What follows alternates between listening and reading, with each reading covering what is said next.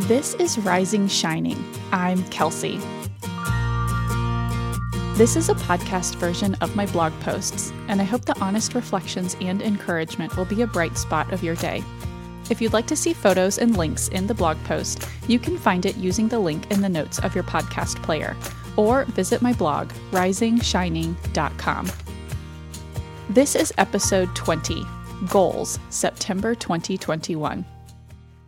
As the year rounds August and heads into September, the pace of life starts speeding up, as evidenced by my September goals post mid-month. There's weekly homework, sports get underway, soccer and basketball this fall, and we're starting to talk about Halloween. On the one hand, I love getting into our school year routines.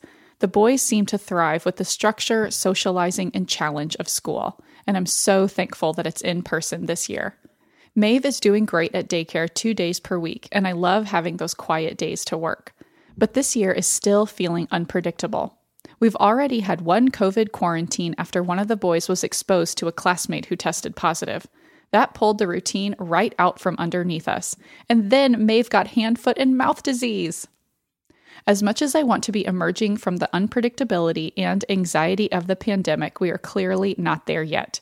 Plus, Maeve is sure to get little colds and whatnot this year now that she's around more kids. I'm telling myself that this is the year of small steps towards more balance, but that little setbacks will be part of it.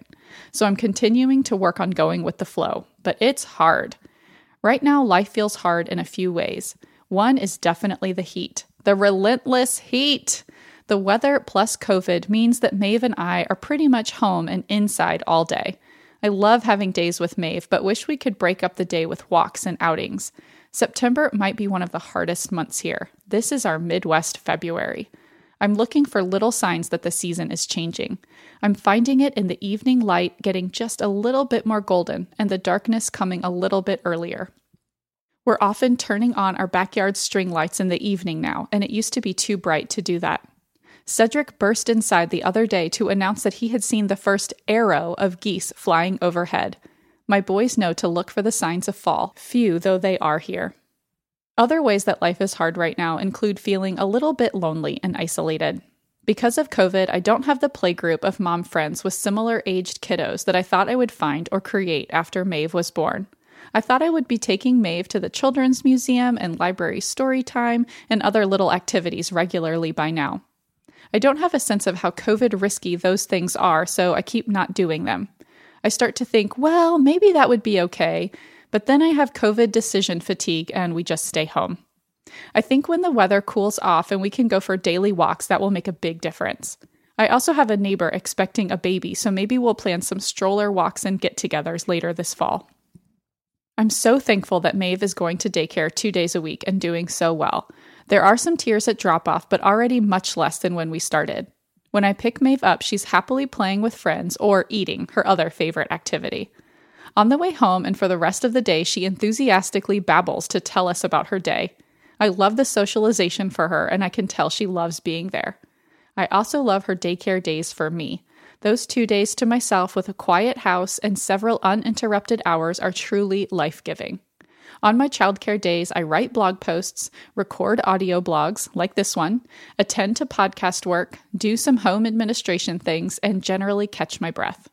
Towards the end of the summer, I felt stretched so thin I did not feel like the best version of myself. I'm so glad to have this rhythm to our week when everyone's needs are being better met. So that's where we are halfway into September, finding routine, but also very aware that our routine will likely be disrupted.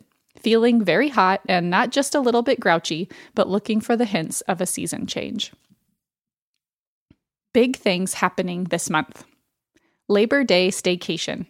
We had such a great time. We rented a nice house in Tempe with a pool and basketball hoop. Cedric loves basketball. The house was great for families. We ordered our favorite pizza and loved watching Zathura with the boys. Oh, and Maeve slept so well, which is so encouraging for future family travel. Chris's birthday. We had a small, low-key celebration with just our family. Our celebration with our parents and Chris's sister was postponed because our 2 nephews got COVID. Thankfully, they both have had fairly mild cases and are doing much better now. record Fall Extravaganza Girl Next Door podcast episode with Erica. This will be our 8th annual. This episode is always a lot of fun, but definitely takes some planning and energy. I always love recording this episode because it means that fall and cooler temps are on the horizon.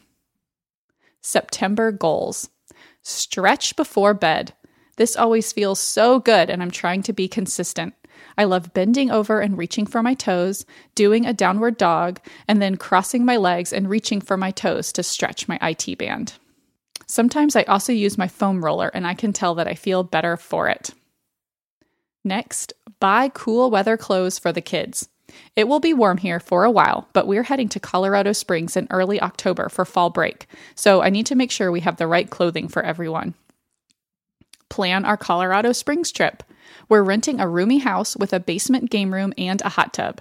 I'm excited to get everyone out into nice weather for hikes and to the zoo. Mindful portions. Lately, I felt like my eating, especially at dinner, is less connected with my hunger. I was telling Chris that at the end of the day, dinner is such a comfort, which is great, but I feel like I end up eating more than I want to. He said that our dinners are just too delicious. Haha, but compliment accepted. I'm trying to pay more attention to how hungry I really am and match what's on my plate to that. And last, look into pelvic floor therapy. After 3 babies, I think I would benefit from some pelvic floor therapy. I have 2 referrals from my midwife, one right near our house that I need to follow up on. And that's it. Wishing you a happy September, friend. And at the end of the post, I have links to all of my previous September goals posts dating back to 2011.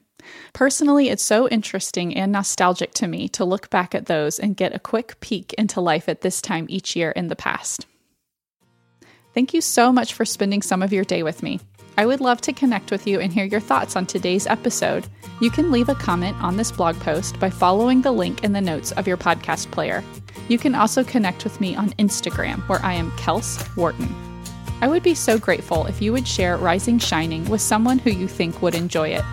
Your reviews on Apple Podcasts are so appreciated. Until next time, I'm wishing you a great day, friends.